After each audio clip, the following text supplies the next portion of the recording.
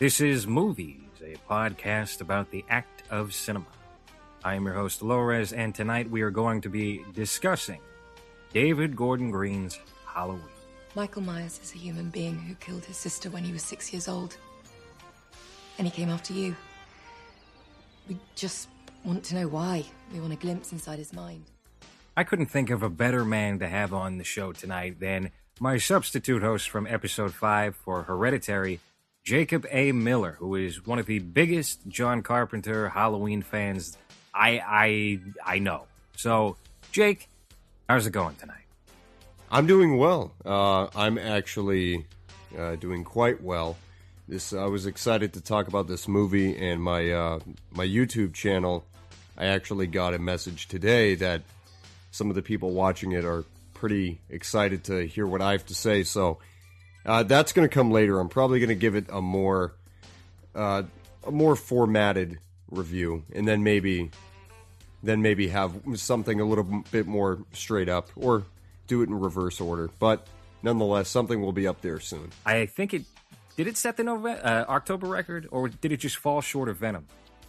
I think it just fell short of Venom, but there was a lot of individual records that it had set, like leading actress over 55, any October film with a lead actress, horror film number 2 behind the It reboot from last year, so it's been pretty significant nonetheless. What was your feeling going into the movie? Obviously, there was a lot of buzz, and I was pretty surprised to come away from Halloween seeing that it not only killed at the box office, but for the most part, critics really seem to have enjoyed this one. It's over 80% on Rotten Tomatoes. It is certified fresh, and granted, you can't really give Rotten Tomatoes much credence, especially nowadays, but I think that does mean something for a horror film.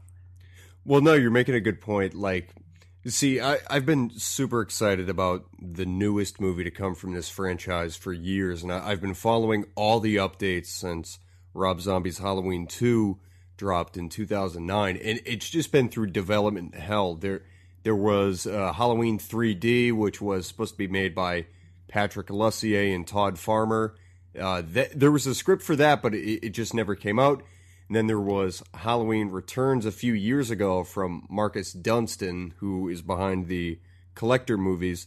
That was about ready to go, but then they cut it off at the last minute. And then this one, yeah, with all the buzz it's been having, I've definitely been super excited for it. But you're right there with me in the sense that with a lot of the critical kind of upheaval of the movie that was seeming to happen before anything had really concretely been seen, I myself was being a little cautious in that I think people were deciding they liked the movie before they had even seen it. And there were already inklings of attaching the Me Too movement to the movie, which is fine in one regard, but I typically don't like to bolster a movie's, reception beforehand by attaching issues to it. So stuff like that really kind of made me cautious and tried to really, tempt me to go in with a very balanced kind of mindset, not expect to be blown away or to hate it completely. So while I was very excited for it, I had, I think tempered expectations, just to not be too, swayed by the hype. Now, were you a fan of David Gordon Green before you went into this Halloween? Because he's probably in my top 10 modern filmmakers. I really love a good 85% of his filmography, like George Washington. And he's got David Gordon Green probably has the most interesting filmography of any working director just because of how diverse it is with the different genres. If you take a look at his origins, he's got movies like, as I just said before, George Washington, All the Real Girls, which are just kind of like tiny mumblecore movies that are made on a much better budget and just better films in general. And then he kind of diverted into popular comedy with Pineapple Express and Your Highness, and even the movie that wound up putting him in director jail for a little bit, Jonah Hill's The Sitter, which was completely unwatchable. And from there, he's kind of also just had this weird trajectory of doing mostly direct to streaming films. I know he had Prince Avalanche with Paul Rudd, and then he also did I'm forgetting the name of it. It was Manglehorn, which was Al Pacino and Harmony Korine in a movie, and it was so low key. And then he did the Boston bombing movie Stronger, which you and I worked with a guy who was in that movie in the background recently, and now he's kind of back in the mainstream, which is so it's very bizarre, full of ups and downs. But were you familiar with his career? Yeah, I was a little bit. Pineapple Express was one I think that a lot of people got into when I was in high school, and I watched it. I didn't really like it. I maybe liked a couple things about it, but as a whole, that wasn't my kind of movie. I don't know. I guess it just doesn't have that cult appeal to me that it does to others. But then, actually, down the line, and I didn't even bother with films like Your Highness and stuff like that. So, I think that whole phase of Dave Green's career, I think, actually, to go off on a little tangent, a pretty well-to-do producer in Hollywood I had the opportunity of meeting with a year and change ago, and we had actually brought up Dave Green when we had met with each other, and he made actually a really good observation that I've tried to heed in the time since him and I met. We talked about Dave Green and how he's had this weird trajectory, but now he's making adding into a very prestigious, if you will, franchise with Halloween, having made something like Your Highness and Pineapple Express. And this producer in particular said to me, I'd rather win 10 Razzies than win one Oscar. So that was interesting for me to say, for me to hear, in that just getting your name around there and being pretty marketable and working with different people can give you different opportunities. Mm-hmm. So, but to go back into Dave Green's career, I was turned off by the comedy stuff. Like, none of that. It just really wasn't up my alley at the time. But then I watched Joe with Nicolas Cage, which I believe came out in 2015. And I liked that quite a bit. Not only because it's a pretty good performance from Nicolas Cage. It's not his complete kind of craziness, but it's definitely a compelling performance from him and believable. And this just feels like a very personal story from Dave Green, who's from that general area in which they had set Joe. I think Dave Green is from Georgia or South Carolina originally. He's from one of those states, as well as Danny McBride. So he seemed really familiar with the locale. I thought the cinematography was well done in that film, and I thought there was a real earnest story there that he was able to tell. So when I had heard, in addition to Stronger with Gyllenhaal, when I had heard that they're bringing somebody like Dave Green to make the new Halloween film, I thought, well, that's definitely a step in the right direction, because you go back to the early aughts and the mid-aughts when they were doing all these horror remakes originally, it was bring in these stylistic kind of directors, bring in music video directors, bring in musicians like Rob Zombie, who had made a name for himself directing music videos, and then eventually he got into making his own films. But then, he made Halloween and Halloween 2 from the aughts, and those I don't think really translated well. So it was great to see somebody who's had this long, diverse journey in filmmaking, and with just a natural passion for filmmaking, come into the game and try to bring this series back to its roots in craftsmanship and in storytelling. I looked up his filmography in full, because Joe had actually slipped my mind that was one of his movies, but I remember enjoying that film quite a bit when it first came out. He released Your Highness and The Sitter in the same year. Both were huge duds at the box office. And then, it seemed like he took 2 years off and returned with something that was much more similar to the beginning of his career. Like, he started off with these small kind of passion projects, then did the big blockbuster movies, I guess, to get what you were kind of getting at, where you talked about your meeting with that producer, a little bit of Hollywood clout, to have some room and maybe some money financially to do whatever he wants, or just have more opportunities. Yeah, that's what I think it was, really. I think it was, you can go avant-garde for so long in that industry before I suppose you're going to start hurting for money because, Sure. yeah, George Washington, an acclaimed film, I think that was from 2000, but it made $0. And yeah, sure, it got him maybe another job after the fact. But again, Dave Green is 43 years old, I believe, and he made George Washington when he was about 25 or 26. So there's a transition into the industry that I think a lot of filmmakers like us need to be conscious of, that sure, you can break through with those avant-garde style hits once in a while, but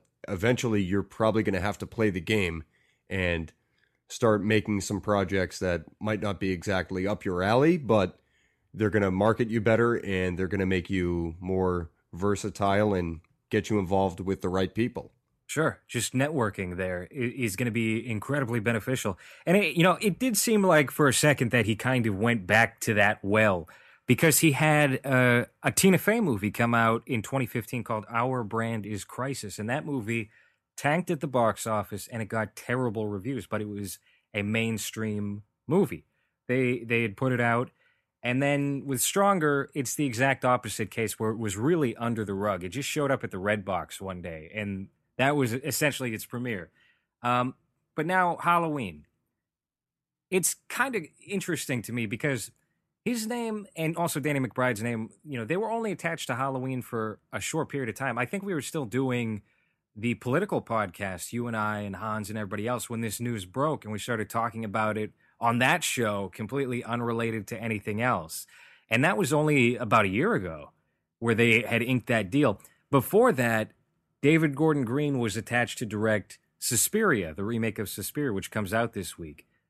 And I have no idea how that would have gone. But I've been also hearing mixed reviews about that movie as well. The guy who did Call Me By Your Name directed Suspiria. So he's kind of, I guess, branching out a little bit too. Yeah, that's interesting. I feel like that's much more an experimental type of horror film. For sure. Whereas with Halloween, you can definitely be more versatile and you don't have to adhere as much to certain kind of technical qualities, but Suspiria is known to be a really idiosyncratic Italian horror film. So I feel like you need to follow that criteria if you're making that movie. I definitely think that David Gordon Green could have pulled that off.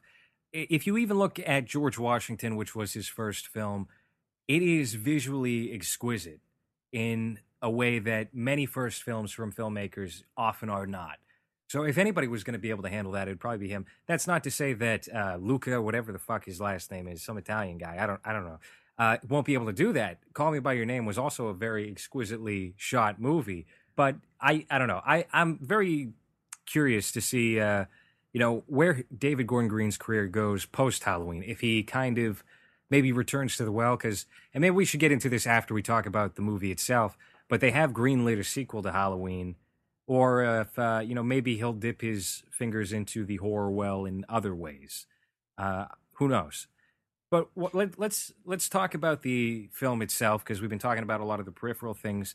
What was your ultimate takeaway from Halloween 2018 as far as it being almost I don't want to call it a pseudo remake, but there are aspects of this Halloween that obviously draw from the original and kind of recreate certain aspects with a little twist here and there. What was your takeaway from it as a direct sequel, and how did you feel about them ignoring Halloween 2 and a lot of other films in the series? Well, I guess there's so much to unpack with this movie because of the whole retcon aspect. And I guess to summarize it in short before we really go into detail, I guess as a direct follow-up, again, I feel like it didn't skip a beat. Now, I definitely have some differing opinions on the movie, but in terms of just following up pretty much right after the first one and forgetting everything after it, I thought it did a fair job in doing so. And just in terms of them actually retconning everything out, I felt that originally when I had heard it, I thought, oh, you're going to nix Halloween 2 from 81 out? That one kind of follows up the first one seamlessly in itself because it picks up the frame after the movie originally ends, the original 78 film. But when you hear of the reason why they did it, it just opens up so many more story possibilities. And I totally agree with their decision in hindsight, because once that sister thing is dropped in Halloween 2, you have to deal with that. If you're going to pick up after there, you have to deal with that aspect. And John Carpenter, to this day, still kicks himself in the ass for writing that. And I totally agree, again, with why he would kick himself in the ass for writing that, and why Dave Green and Danny McBride would want to just ignore that sequel and just create a new continuity, especially with all the different continuities this series has seen. I don't see why this one would hurt any more than any of the previous retconning, so to speak. So can't do worse than the Thorn Cult. The funny thing is that I think that started out as something that didn't even have a real design to it. And then when the 5th movie came out and they rushed it into production, they just decided to give it this new angle that was really more of a red herring to get them part 6, which took forever for them to come up with. But yeah, essentially you can't go any worse. And for all the people that are incredibly perplexed by the timeline, I just say you really don't need to overthink these kinds of movies. And this is from a huge fan of the entire series. You don't need to calculate everything and ask so many questions. Just watch the movie and let it answer the questions for you. Did you read that David Gordon Green and Danny McBride wanted to do a recreation of that original ending from Halloween, but it wasn't in the budget? So they wanted, I guess the original idea for the first opening scene was going to be, we're picking up right where we left off, and then we're going to cut ahead into the future after the credits. Yeah, what I had heard originally was that they were going to even alter the ending of the original film for the sake of this one, and I thought I had read something about them possibly killing Loomis at the end of the first movie with a body double that they had accessible to them. I was not feeling that idea. I think that was where the studio actually stepped in and did something right. I think there is a point to, again, start fresh or pick up fresh with this new sequel and erase the other ones before it for the sake of this story. But I think going back and altering too many things, especially like the ending, which it's a perfect ending to a really, really great movie, I think that's something you don't play with. And again, I'm just glad the studio stepped in there and did their due diligence, because they were flirting with a couple different ideas. I think they had erased the connection between Michael Myers and Laurie Strode being brother and sister, which a lot of Halloween fans have grown accustomed to, like that being his motive. But I do think there is something to be gained from having Michael Myers simply be a killing machine. Just, you don't know what really drives him. He latches on to somebody new, he follows them, he kills them. And we see that a lot with this movie, where he's non-discriminatory. He does something that I don't think I've seen in any other horror film, which is he kills a child, which I thought was very surprising. And the Michael Myers in this movie is way creepier than any of the sequels as far as I'm concerned. I actually went back and I watched some of the older Halloween movies not long after I had seen this film. I went and I watched Halloween H2O, and I also watched Rob Zombie's Halloween remake, which I'll tell you what, I'm not a fan of the second one, and I hadn't really paid attention while watching the first one, so this was really kind of like a first viewing for me. But I think that movie maybe undeservingly gets a lot of flack. I think it fucks up a lot of things as far as being a Halloween remake goes, but just being a movie in general, it's probably one of Rob Zombie's better ones. I don't know if that says much, but well, the funny thing about it is that the worst thing about it is also the best thing about that movie. The best parts of that movie, in my opinion, are the scenes between Loomis and young Michael Myers in the asylum. And I think that's as good as the movie gets. But at the same time, you're demystifying the character completely. So it's like a zero kind of sum thing for me.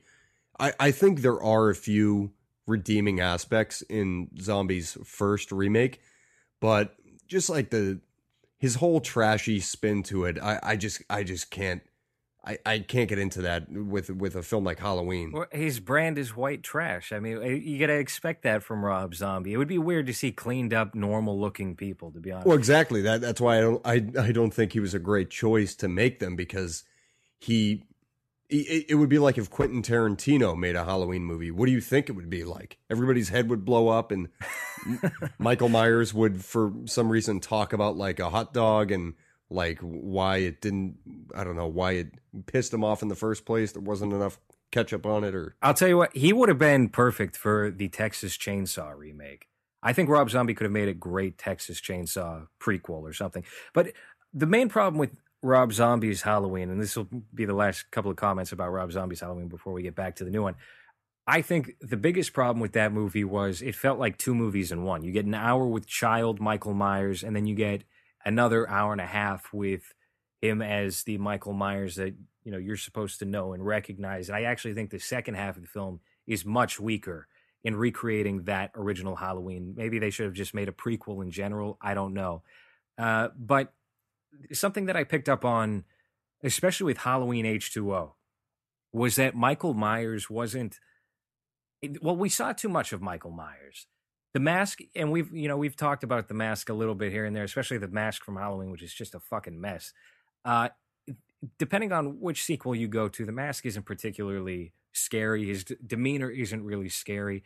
The Michael Myers in Halloween H2O, which is oddly like a bizarro companion piece to this movie that just came out, he seems kind of dopey. You can see his eyes very clearly. He seems kind of aloof. The mask isn't quite right.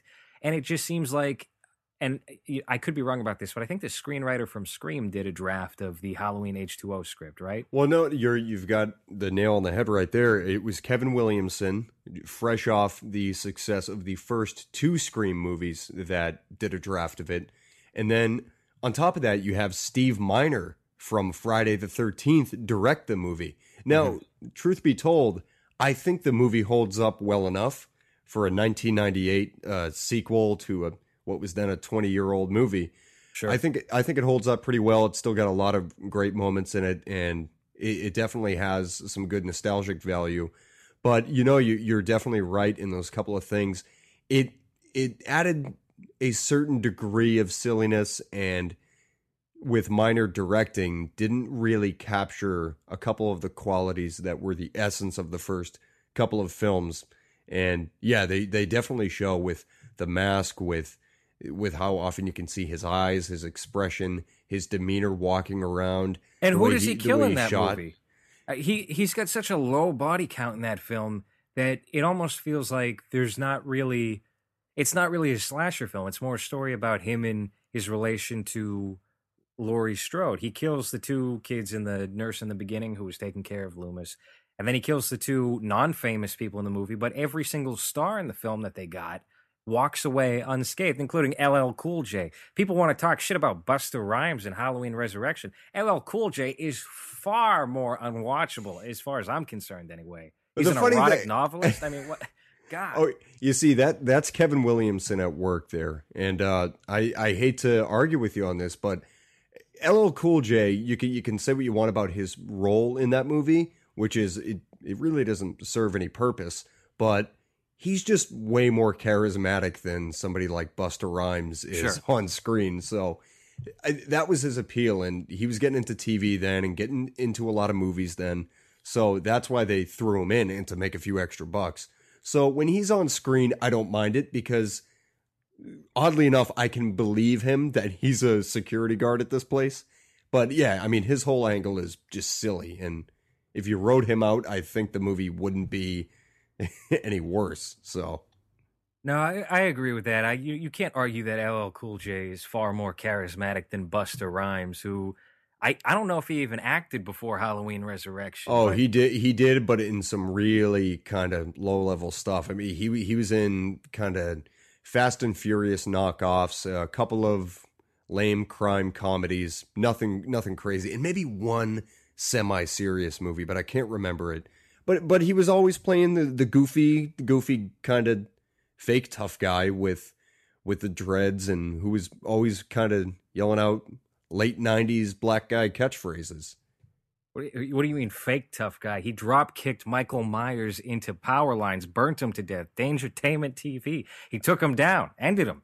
That was only because he cheated and he electrocuted his ball sack. Halloween 2018. What do you think? Since we're talking about the weak points of the earlier films, do you think that Halloween 2018 has any significant weak points that took away from the movie some kind of pristineness for you anyway?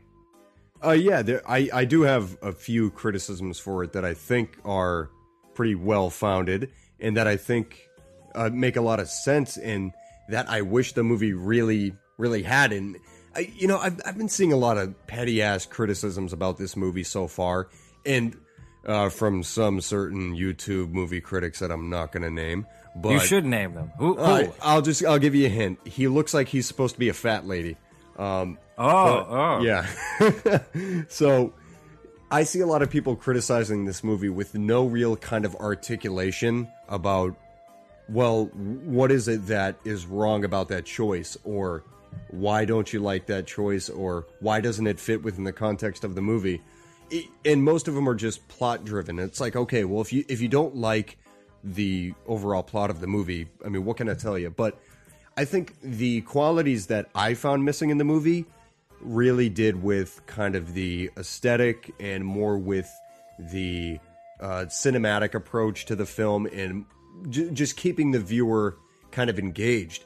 So the first one I'm going to mention is that I think about 5 to 10 minutes were missing from this new Halloween movie. And what I mean by that is that this is very plot driven in that every scene moves the plot forward. And that might be a good thing in some regard, but at the same time, how it felt for me was that there was never any time to really breathe in these environments. If you go back to the first Halloween, and I know it's revered as the classic it is, but you're making the follow-up and you kind of want to fit in those shoes.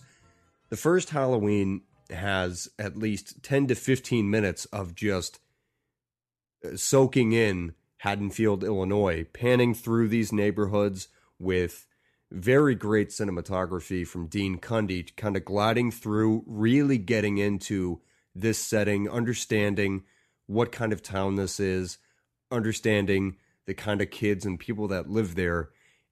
Like those first 10, 15 minutes where you're walking with Laurie to school and walking home with her when she's at school and whatnot, that really, I think, got the viewers into the mindset and into the setting.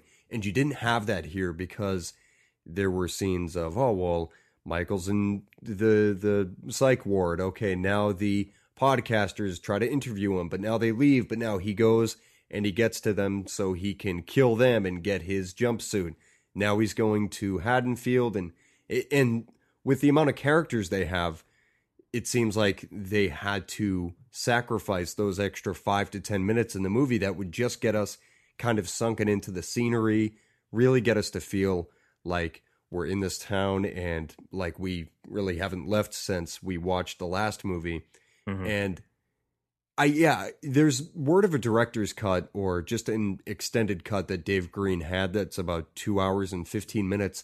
I'd be really curious to see what he has there, because if this were me making this movie, and I'm not saying I'd make it any better than he would, but what I would really try to focus on doing is really emphasizing that small town feel again. And aside from a couple scenes that you get Laurie's granddaughter Allison just walking with her friends, and when I say a couple scenes, I mean maybe about a minute and a half or 2 minutes of them just talking and kind of walking through the neighborhood. But you don't, and this is where kind of the cinematography kicks in. You don't get those gliding shots that really kind of sink you in. And I think that was a huge thing that they missed out on. I have a couple other things that I can mention about it, but I'm wondering what you think in regards to that. Well, I definitely, maybe I didn't directly pick up on the feeling that they cut corners a little bit here and there to tighten it up. I did know going in that Halloween went through quite a number of edits and changes prior to it coming out. So I guess I had gotten certain vibes off particular scenes in the movie and felt, okay, well, this is maybe something that was a result of the reshoot. Because there was obviously that leak that came before the movie came out that was saying that the real killer of the film was not going to be Michael Myers. They were kind of going to lean into what maybe would have been a Halloween 5 had they followed that trajectory properly regarding Laurie Strode's granddaughter. I believe her name's Allison in the movie. Yeah. Yeah. So that character was maybe supposed to be a little more nefarious than what we wound up getting. And I had thought, okay, well, how did they even have that movie unfold? Like, I watched the movie, and, you know, this is big credit to them, I guess. I couldn't even fathom that particular twist being part of the finished movie. Whereas maybe you look at something like Suicide Squad, which obviously went through a number of different edits, and you can see glimpses of what that original version may have looked like. Same with Batman v Superman and, you know, all the other notorious films that wound up getting chopped up quite a bit in the editing bay. Regarding the pacing and whatnot, I do kind of see what you're getting at here, where it doesn't quite have that same atmosphere that the original had, and also some of the sequels had. That's what a lot of people online are saying, though. That's the kind of buzzword they've been jumping on, is atmosphere, and I've tried to stay away from it. But I suppose that, yeah, in a short phrase, that would be it, atmosphere. But yeah, the problem that, again, I was harping on online critics for was that they weren't really kind of saying, well, how do you establish this atmosphere? And that's the way I think you do it. You have to really just drown the viewer in this neighborhood and in this town to give them that same false guise of security that the original did. And even if it didn't work to give you that false sense of security, it just lets you breathe and kind of take in the environment and the scenery and not have to follow another plot line for this scene. So yeah, that was definitely something that when I walked out of the theater, regardless of my overall opinion of the movie, that was one of the issues that I was like, well, yeah, I think it just moved too fast in the sense that we didn't have any time to really take in the environment and really get into the Halloween feel. Well, one thing that I will say that David Gordon Green added to this movie that maybe some of the earlier films didn't have so much was that he humanized each of the characters, and especially the victims, very well, given the short amount of time that even some of them are on screen. Like, I go back to the scene where Michael Myers kills that kid and his father. He lets it kind of unfold, so you get kind of a peek at what kinds of people they are, and makes them more likable through humor, usually effective humor. There's a few misses in the movie that I can point out, particularly, you know, the two cops kind of talking about sandwiches comes to mind. But So you didn't like that one? It's ironic. I didn't mind that exchange. I thought it was well timed. I didn't think it was bad. I just didn't think it hit quite as well as the girl who's babysitting the kid. The black kid is so hilarious in his moments. And also the sequence with the kid and his father, the kid who dies and has his gun, that scene's pretty funny as well. It went over very well with the audience that I was watching the movie with. But it's stuff like that where maybe it's not directly because of jokes. Maybe you're just, you know, getting a vibe off these characters one after another. But he definitely makes them feel more fleshed out than the standard slasher fare where, you know, you go over to, I don't know, even, I think you could even say Halloween 2 doesn't have very good characters in it, aside from Laurie and Loomis. But no, you know what? I'm definitely picking up on what you're saying, and I totally agree with it. And what I'll add on to that is that with this movie, what I really liked about it was that, and he has a body count of, I counted him up, I think 16 in this movie. Wow. Every kill that happens in this movie, there's a logical path of events that kind of connects all of them, and that I really liked about it, because what I tend to not like about slasher movies that take themselves too seriously is that when, and again, this was something that happened in the Rob Zombie films, you just go to East Bumfuck, like out in the middle of nowhere with these characters that you don't see for more than 2 seconds, and you know you're just there to see them get killed, but it serves nothing to the plot. And this film did it right in that everything that happens, every character that is killed, it does serve the plot. And that might sound like it kind of counteracts my point from earlier, but no, I don't think it does, because, again, the kills and the kill scenes don't feel wasted because of that. Like with the kid and his dad, first of all, that's how he gets his transportation, which, I mean, if that's a bad excuse, I don't know what to say. But it also serves a great narrative purpose because he kills the kid and it shows, hey, this movie's not fucking around. So I think that was a really important part to the film that maybe a lot of people, I don't think I've heard anyone talk about it. But to talk about the humanization you had mentioned, again, I 1000% agree. Now, at the same time, I think we didn't get enough of some of these characters, like the Vicky character, who was the babysitter of the young boy, whose name I think it was Julian, and her boyfriend, who actually had a pretty good line in the movie about kind of the state of the world, and that this random psycho killing a few people in 1978 isn't a huge deal. I thought that was a pretty interesting exchange.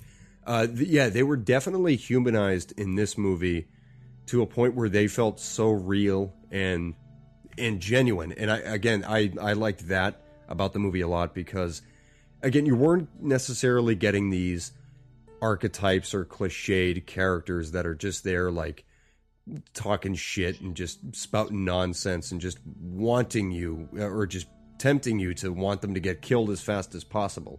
These were relatable people, I think, relatable teenagers, and I think, again, another aspect of the film that I don't think a lot of people have really talked about in the days since its release. Okay, so I mentioned like the 5 to 10 minutes I think was missing, and then that they needed to kind of not exaggerate or embellish, but actually just show off more of the scenery and the characters a little bit more. That every scene is just too plot driven, or not too plot driven, but that every scene is plot driven to the point that you don't get 5 minutes to breathe in this film. But the last thing I guess I'll mention, and this is really a personal preference, so it might not even be a real knock at the movie, but again, to touch on the cinematography, and some of it I think was fantastic. Let me just make that clear. But some of it, on the other hand, followed some of the modern conventions that I'm really not a fan of. For example, like pulling up to Laurie's gate in the car. Like the original film was famous for a lot of things, but its aesthetic approach was, again, just these takes where you get to be a part of the scene, feel like you're part of the scene, and the camera just kind of goes and allows the actors to act in one space at a time for an extended period. But like when they were pulling up to Laurie's gate to try to get her to be on their podcast, there's like 5 unnecessary cuts within a very short period of time. They're switching to angles like when the car is moving that I think is inappropriate, and it just feels like they're kind of stylistically trying to satisfy the younger audience that won't be able to look at a one take for more than 20 seconds at a time. And with these kinds of films, like horror in particular, I think very stationary one take kind of shots are really effective in keeping you engaged and making you feel like you're part of the movie. Yeah, it builds a realism. Exactly. And that's a thing that I think was missing in some of the earlier scenes. As the movie went on, I think they kind of decimated a little bit more. But early on, I was thinking to myself, stop making cuts, stop cutting the shot here, stop cross-cutting to this other person. I thought things should have been more well-composed and framed in the opening act. For example, that was a pretty damn cool mental asylum they got access to. If that was a real place, that was super cool that they found it, and I think it was. And you could see it. It had this real 70s look with the checkerboard floor on the outside court and with all the psycho people standing on it. That would have looked beautiful in this kind of Wes Anderson style long shot of the whole of the whole court with this 70s look to it.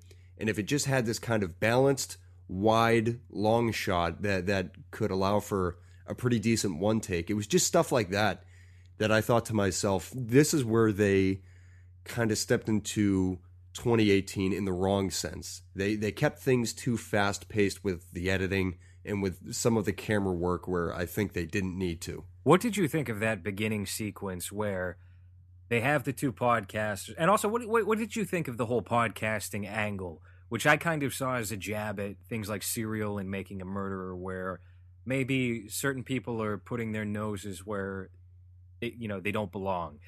Where you have the two most obnoxious characters of the movie walking into that mental asylum. He whips out the mask, and then they hard cut to a gorgeous throwback vintage opening credit sequence, which I miss from movies personally. I like when they have a nice little minute-long drawn out. You see the names, and then they have the pumpkin inflating.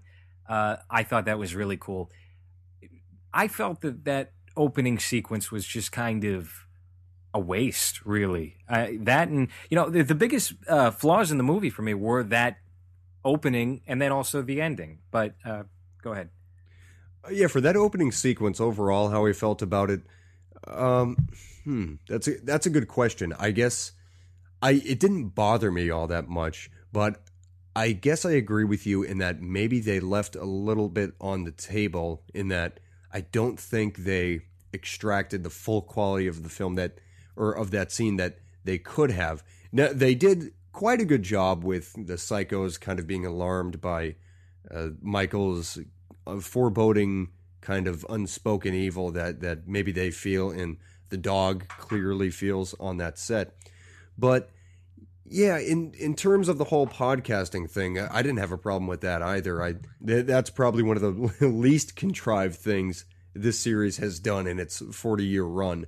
You actually made a good point in that it was kind of like jabbing at all these true crime docuseries. But yeah, I guess for me, it didn't have that kind of cathartic beginning that maybe they were going for, because I think it was him holding the mask, yelling at Michael to say something, and then we cut right to the opening title sequence. Mm-hmm.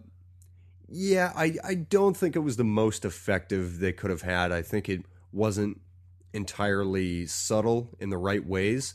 No. But at the same time, I didn't see it as a detriment to the movie, and it didn't take me out. And I wouldn't say I was underwhelmed by it, but yeah, maybe they could have had another go with maybe one more draft at that opening scene. But again, it didn't bother me all that much. I think it's a great slasher film, a great horror movie, and probably just about an okay or good movie in general. I would rate it high as far as the Halloween films go, but I would probably put it in the middle of David Gordon Green's filmography. And it's weird rating a horror movie against other kinds of movies, since there's different tropes and aspects of it that you have to kind of feature in because they are staples. You can't really rate Friday the 13th Part 4 against A Few Good Men. It doesn't really work that way. But as far as my gripes regarding the ending to me is where it was most transparent that they went back and started to reshoot things,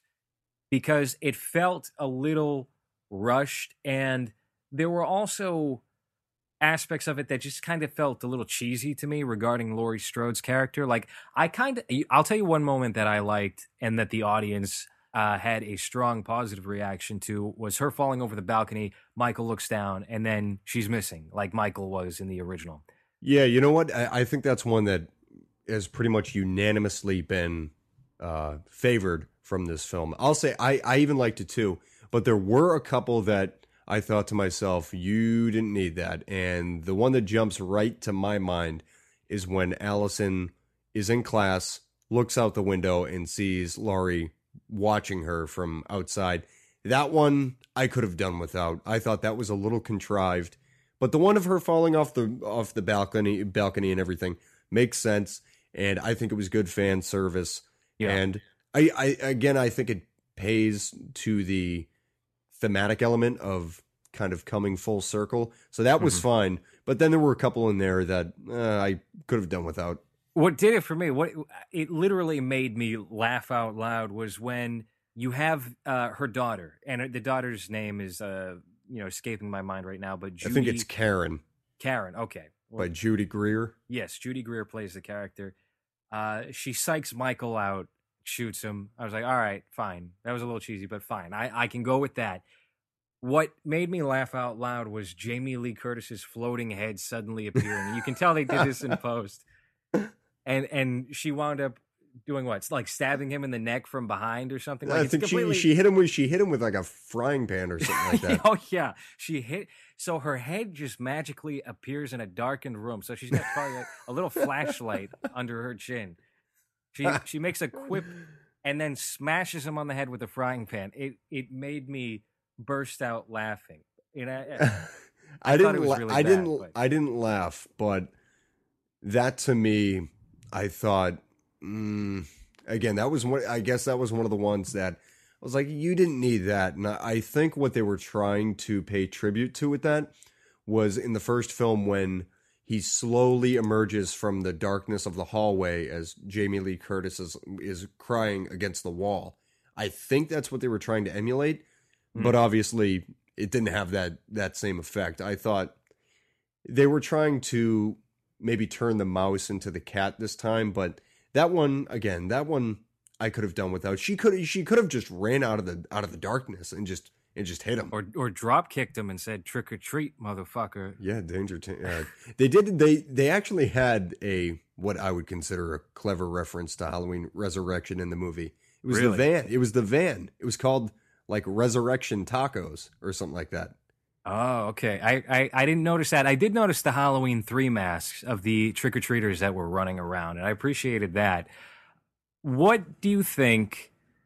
Now, the way that they kill off Michael in this movie is another point of annoyance for me, because he's staring. Okay, so just to go over it real quick, if you haven't watched Halloween 2018 and you want to be spoiled, they get Michael Myers trapped in this little basement area, and he's locked in. There's bars, and they can very easily just shoot him in the face. He's staring right up at the 3 remaining characters, and they have guns galore. They can easily just pop his head like a fucking watermelon. They don't choose to do that. They choose to burn him and the whole house down, which to me says they are planning on bringing Michael Myers back. And obviously we saw the articles. They are planning on bringing Michael Myers back. How did you feel about this ending? About the ending, what I did like about it was the freeze frame on the hand to end the film. Very reminiscent of 1970s films. So that was cool. Yeah, there were a lot of shots like that where it would just kind of pause or do something very vintage that we haven't really seen in a modern film. Yeah, I did like that part. Yeah, it's stuff like that I really appreciated from this movie. And we can talk more about kind of the technical side of the movie too in a minute. But in terms of the ending, again, kind of from the story perspective, I was satisfied by it. And I get what everybody's saying with, well, he's obviously not burning yet. When they look at him last and they can see him, he's just staring up and he's surrounded by flames, implying that he's not getting out of there. But then, clear as day, they cut back to the basement about a minute later, right back to where he would have been standing, and he's not there. And the whole place is up in flames. This is something everybody has talked about, so I really don't want to parrot what everybody else is saying. But, I mean, hey, the implication is that he's killed, and I think for the sake of Dave Green and Danny McBride's movie, that's the approach they took, that he's dead, the whole place is burning down. But, with the studios and with the success that this film is already bringing in, people are going to want more of it.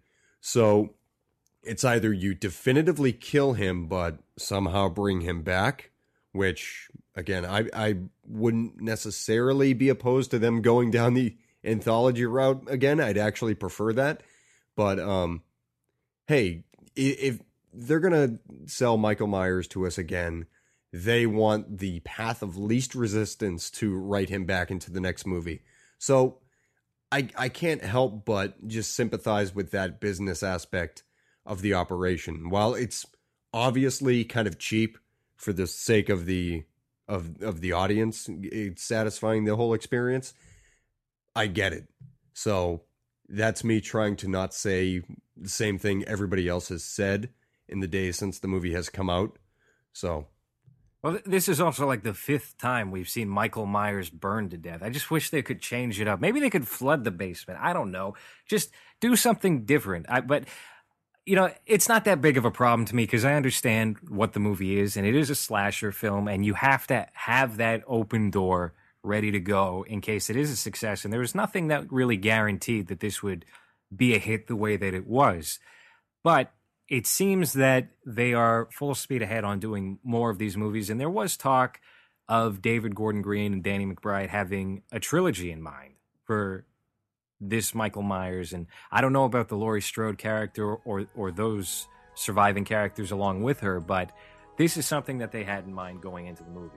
As far as I'm concerned, Laurie Strode should not be in any more of the Halloween movies. I think you've done everything with her that you can, to the point where you've killed her before in Halloween Resurrection. They technically killed her in Halloween 4. They said she died in a car accident.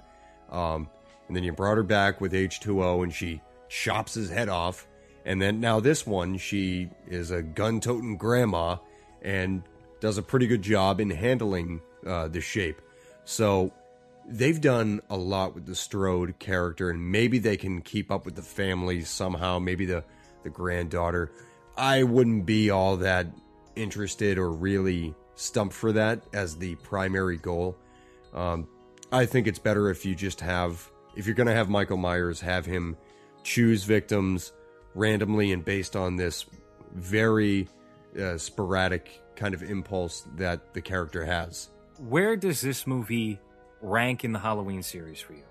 It's a great question. I was trying to not do that in my head just after seeing the movie. But if you guys out there haven't gotten my straight up opinion on the movie, I'll just give it to you now. I think it is very good. I think it has some issues. None of them kill the movie for me. And it's funny too. There's a dichotomy within the Halloween series, at least, because the Halloween series has some of the most ravenous fans, and trust me, I've heard the opinions of a lot of them. But there's a way to judge this movie. There's two ways. You can judge it as a Halloween movie within its own series context, and then you can judge it as a straight-up film itself. And in my personal opinion, I think it's good in both contexts. I think if you had never seen any of the movies before this, I think you'll enjoy it. I think you'll like a lot of what it has to offer on the storytelling aspect, the scares, the suspense, and then the filmmaking aspect, the technical aspects I think are really good. And then as a Halloween movie, I think it's really good. But if you were to have me rank it, this is subject to change at any time. But right now, I'll say I would put it third behind the first and Halloween 3, Season of the Witch. Oh, wow. You and I have it in the exact same spot, but I would obviously swap Halloween with Halloween 3 as my number one. This movie is head and shoulders above any of the sequels, including the second one, which is definitely also a cut above what came after that. Except Halloween Resurrection. I actually have that as my number 4, non-ironically, because I think if you cut off that opening bit, it's not a bad slasher film. And I know that's a very unpopular opinion, but I think Halloween Resurrection for me is like, so they have 11 Halloween films now. So I think I have Resurrection at number, maybe number 10? No. Number 9. I think it's better than Halloween, Curse of Michael Myers, and Halloween 2 by Rob Zombie. It has an entertainment factor to it that when you get over those kind of cringy qualities, and there's a few of them, but when you get over those, there is this entertainment aspect to it. Like, you could hate watch it and have a great time. Sure. But non-ironically at number 4, that's interesting. I guess, yeah, the whole just straight up kind of slasher aspect to it, I totally get. But I with Halloween, there's this weird kind of reverence of a higher standard above the other slasher series. So I guess that's why I have it a bit lower. Well, I get that, but for me, I never really thought that highly of the second generation of Halloween movies. Like, I think you can put 1 and 2 and oddly 3 in one column, and then you have the what's her name? Jamie Lloyd is the character's name, played by Danielle Harris.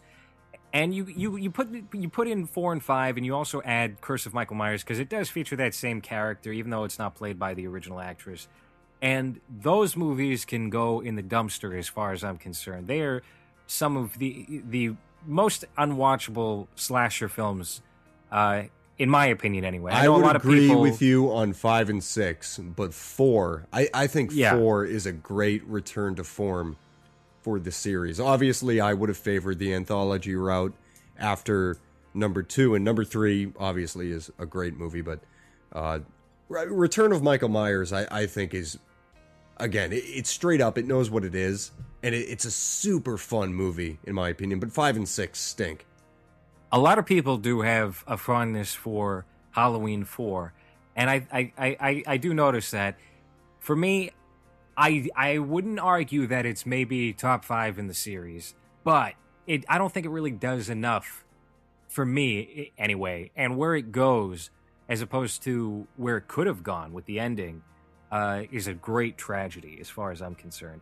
But for me, I would have it at Halloween 3 is the first, then Halloween, then we have Halloween 2018, Halloween Resurrection, Rob Zombie's Halloween would probably come in number 5.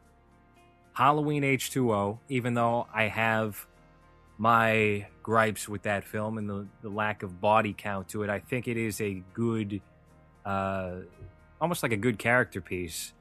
The same way that this one is, but this one's obviously a little more serious than that. That one suffers from trying to be Scream a little too hard. Yeah. And then maybe part 4, and then the rest can, fall into really any category. With Rob Zombie's Halloween 2, from what I have read and seen, because I also saw a director's cut version of that was better than what was released in theaters, but it's not a good Halloween movie. And it's not a good movie in general, but it serves better if you look at it as something that Rob Zombie really just pulled out of his ass and not really connected to that first... shit, I'm dying here. That first Halloween movie or anything to do with Halloween. I have 2 20-minute videos on them where I just rip into them for Diagnosis Cinema. But I do mention, I believe in my review of the first film, that there are redeeming qualities to it, but just at the end of the day, his style and his bend just don't really serve the same kind of standard, I guess, people fell in love with some of the original films, and that it just seems more out of place, and like you said, would be more welcomed and more in line with something like Texas Chainsaw. I just think with Halloween, when you demystify that whole mythos and you make it just redneck tropes and cliches and make things very human and almost relatable in a sense, like the kid being bullied, I think it does a disservice to what makes these movies good in the first place, or at least the original, on a more objective basis.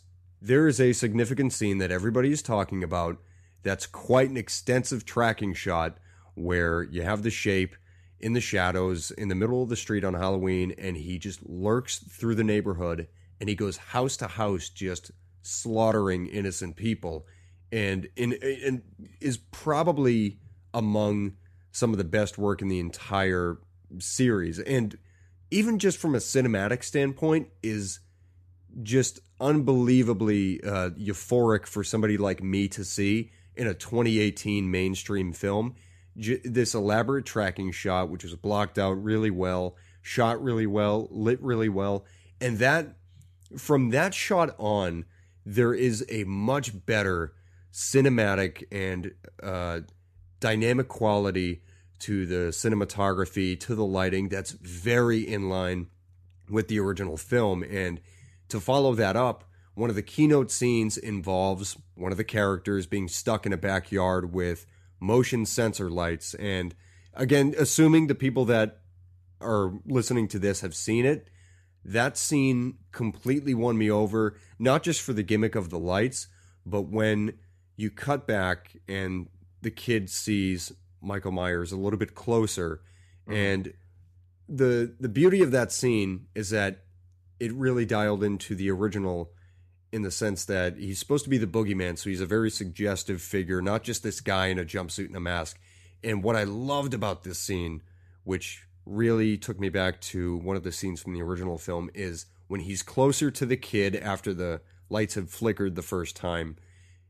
All you can see is a silhouette of him because he's completely backlit by the lights behind him. You just see the outline of him. It's so creepy. And then you hear that heavy breathing for like 3 seconds as the kid just looks at him. And that was among the best work in the entire series. And that's where they really won me over, where I was like, they knocked that scene out of the park. I think they could have pulled the tension on that scene a tad more. I would have liked that, but just the fact that they had it laid out as they did in this movie was just like enthralling for somebody like me who loves that style of cinematography and that way of just really exaggerating the tension, or as much of it as you can, out of a scene. And I could kind of analyze that scene for like 5 minutes, but I just loved the approach they took and how they nailed it. And it was the stuff like that that I think really just continued on from about midway through the second act all the way to the end of the movie. I think they did a fantastic job in that regard.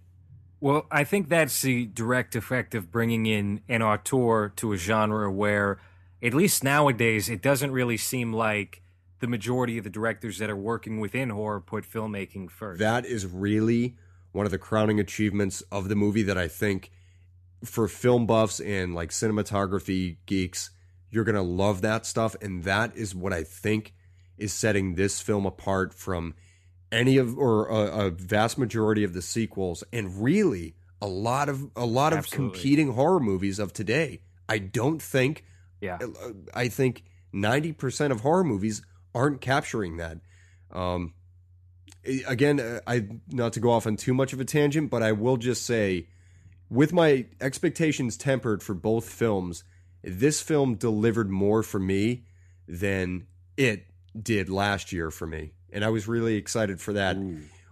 I guess the way I'll sum that up quickly is that you're talking about conventions just a second ago. I think it followed the conventions a lot more stringently and closely than this year's Halloween did. I do agree with that, actually. I felt that this Halloween movie was, and obviously I've read the book, It, and I've seen the miniseries, but it felt like there was more unpredictability to this film because they didn't really have, it wasn't playing by the rules to begin with, just having David Gordon Green and Danny McBride attached to the film.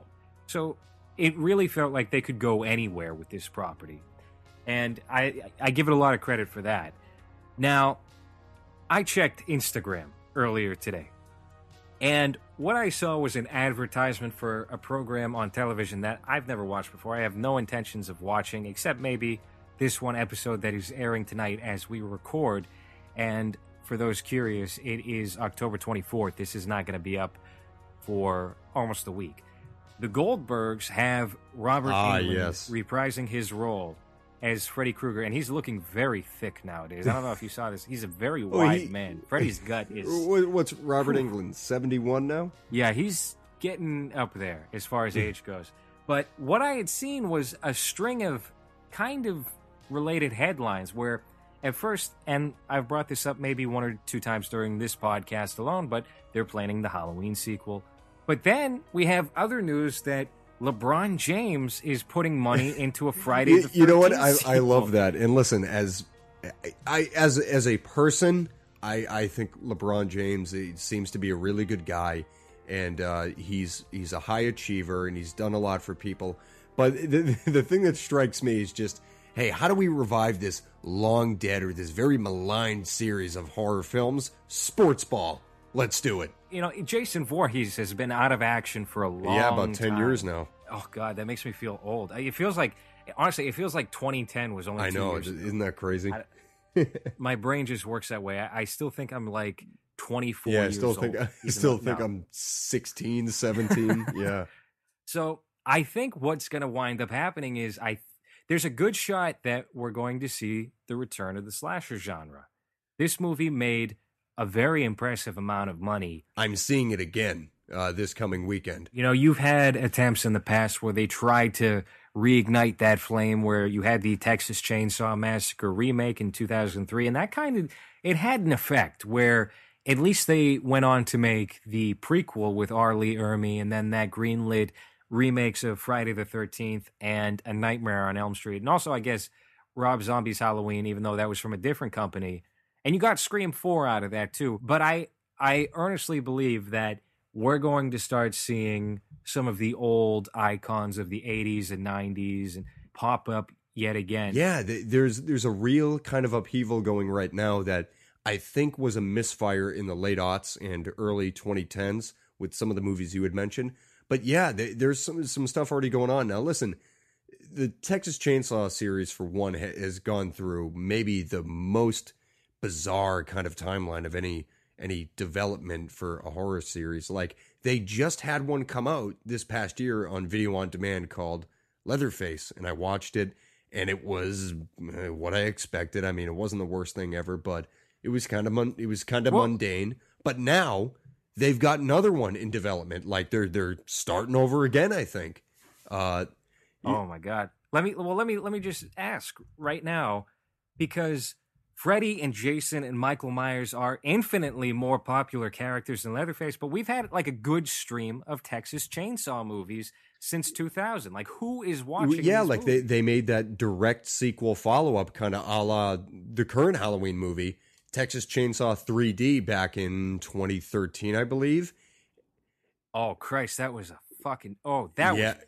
That was. And the so sad thing bad. about it was they tried really hard to make everything authentic to the original film, and then they were like, "Oh fuck it, we're gonna go fucking stupid with this." But yeah, they've been consistent over the last 15 years or so, because you have 2003 the remake, 2006 the prequel, 2013 Texas Chainsaw 3D. Then you have Leatherface last year, and now you have another one that's coming up. And fuck, I probably missed one in the years that I just summarized. So yeah, Texas Chainsaw has had this weird life to it, I think, where the rights keep being traded off, or they're just easy to make or something like that. But yeah, they continue to make those films, and maybe, just maybe, they'll get it right in the next one. But as long as they continue their trends of glossy pictures and pretty people being the main actors, they're not going to capture the spirit of the original film at all. No, I think the remake from 2003 was the closest thing to that out of any of the sequel. Actually, I'll tell you what, Texas Chainsaw 2 is a wonderful movie to watch, but obviously a very different kind of movie from the original. It's a lot of fun. So putting that out of the equation, the remake is really the closest thing you have to that original movie. And you can say, Leatherface, a.k.a. Texas Chainsaw 3, not the new movie that just came out with Ken Foree and Viggo Mortensen, is also fairly watchable for its own reasons. But it feels so far away from that original movie.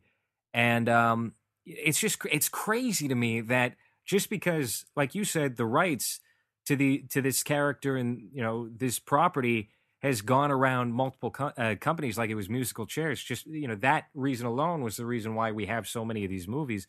But you look at Friday the 13th, the remake, and Nightmare on Elm Street, and the Halloween movies, and they all did very well at the box office. Actually, Rob Zombie's Halloween movie didn't do so well. That leaked online, and that kind of hurt the box office in a similar way to the leak of X-Men Origins. But both movies, take them or leave them. But there is a new Child's Play movie, a remake in going right now. Well, this is where it's getting weird. That is a weird one, because they have these sequels that have been coming out, right? That the original guy is behind, and they even brought back the original Andy, who can't act now that he's 40. It's almost embarrassing to watch. But they're not doing a remake. They're doing a Child's Play TV show that has nothing to do with anything that's going on currently. Well, no, I think that's the strangest thing. I think they are doing a remake as well as having these parallel operations going on. I mean, I just read about this today on Bloody Disgusting, I believe. And yeah, Child's Play has like 2 or 3 timelines going on right now. So that's really weird. But Chucky has been lingering around a little bit himself. So if it's actually remade to try to keep up with what is probably going to be a new kind of slasher era, I'd be really interested to see what angle they take with that. Because back in 1988, when they made the first Child's Play movie, or whichever year, I think it was 88, I think they were tapping into something actually pretty subversive in terms of themes, with marketing towards kids and all these toy commercials and everything. But today, I'm wondering how they would capture that. I just looked it up real quick.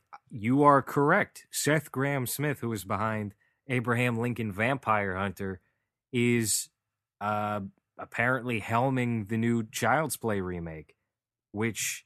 It sounds like Brad Dourif is going to have a lot of work lined up for him. It has Aubrey Plaza and Paperboy from Atlanta as the stars of this. Is that movie. Lakeith Stanfield or no? That's that he plays like Donald Glover's friend or cousin or something. Paperboy's that more. Oh, okay.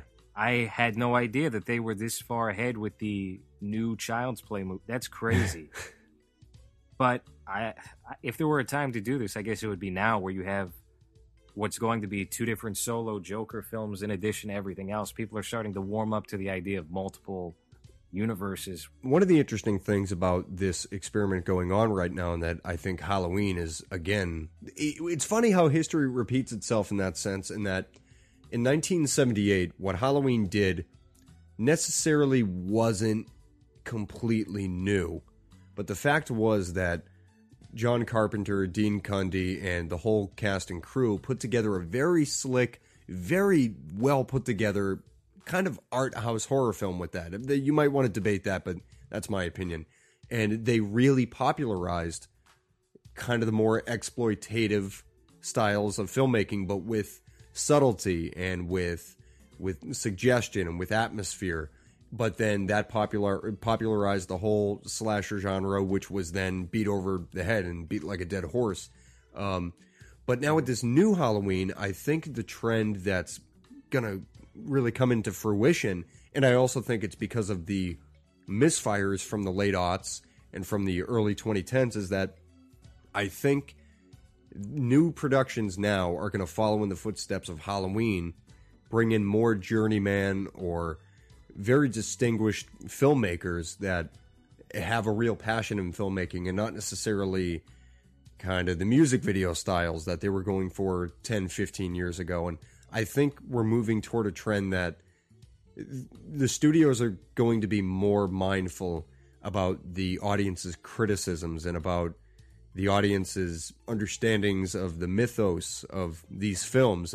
I mean, that would be almost a best case scenario, but if this new Halloween film is any indication of where the market is going to go, I think that's what we're going to get. And I think it's something to be excited about, because with the failures we've had in the last 10 to 15 years, studios that are investing in these properties, I think, are going to follow the model by this latest Halloween production. But that's just a theory at this point. All right. It has been a pleasure to talk with you about this film, Jake. The Cinematologist on YouTube. That's spelled cinema, Tologist. And I'm working on a couple of big videos right now to close out October. The channel has been in the middle of its own development process for the last few months, and I've got some new concepts I'm working with. But yeah, I'm trying to pump out some real quality material to celebrate Halloween. And when they're out, and I think people are really going to enjoy them. So I can't wait to get them done. Excellent. All right, and if you guys want to help fund this podcast and ensure that it continues to run smooth, head on over to patreon.com/lowres for $1 to $5 a month, or more if you want, if you're rich. I don't care how much money you pledge to the podcast and the general brand. I said bland. You will get exclusive content. I am working on an episode for Hold On to the Dark. I believe Hold the Dark. I don't know. It was a very not good movie, but it was by Jeremy Saulnier, written by Macon Blair, and that is going to have an interview with Macon Blair from a couple of years back where I talked to him about Blue Ruin, which was a big surprise hit, really the first crowd-funded movie to make an impact. You can check that out soon. In the meantime, this has been Movies, and thank you for listening.